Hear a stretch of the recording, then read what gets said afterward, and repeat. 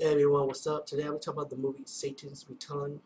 And if you're a fan of like something like End of Days with Arnold Schwarzenegger, I think you might be a fan of Donnie Yen taking on the devil this time. He didn't fight Satan though. It would be kind of cool if Donnie fought Satan.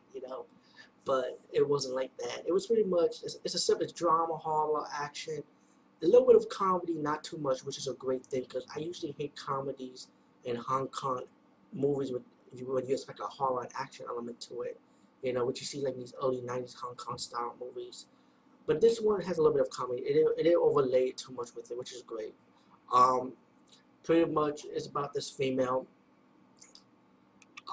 has visions of these murders and stuff of females taking their heart out.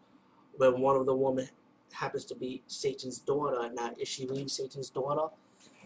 Anyway, she meets this police officer named the Alchemist, played by Donnie Yen. I guess they call him Alchemist because he's calculated how he stop crime and stuff.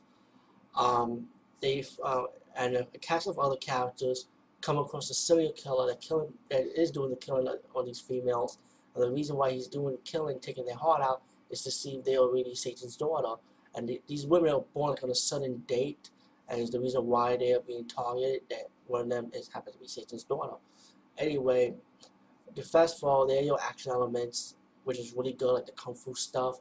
It has a lot of drama talking, which is alright with me. I mean, when it comes to something like Satan Returns, expect something like End of Days or something with supernatural talking. You get fast forward to the ending when he kidnapped the main woman and was about to sacrifice her, and the cops had to go to the high-rise building to stop the killer, and also they even have two zombies in it. When the killer kills two of the cops, he turned them into zombies. So you got some zombie action going on, and you got a cool chainsaw fight with the killer and Donnie Yen, and then you got Donnie Yen holding up a chainsaw. So it's pretty cool to see that. And you never see that in a Donnie Yen movie before. Speaking for me, I never just saw that with Donnie Yen holding a chainsaw. Same in terms of a movie that I just saw a long time ago. I just didn't remember it until now. Um, you get your twist ending when they save the female police officer who happens to probably be Satan's daughter, who maybe it is or is she not.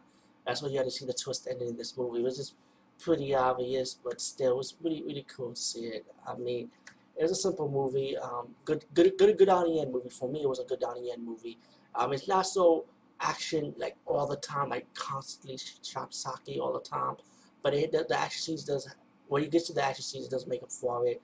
Like again, I like this movie. I enjoyed it. Satan Returns brings you back during the early '90s days of Hong Kong style movie making.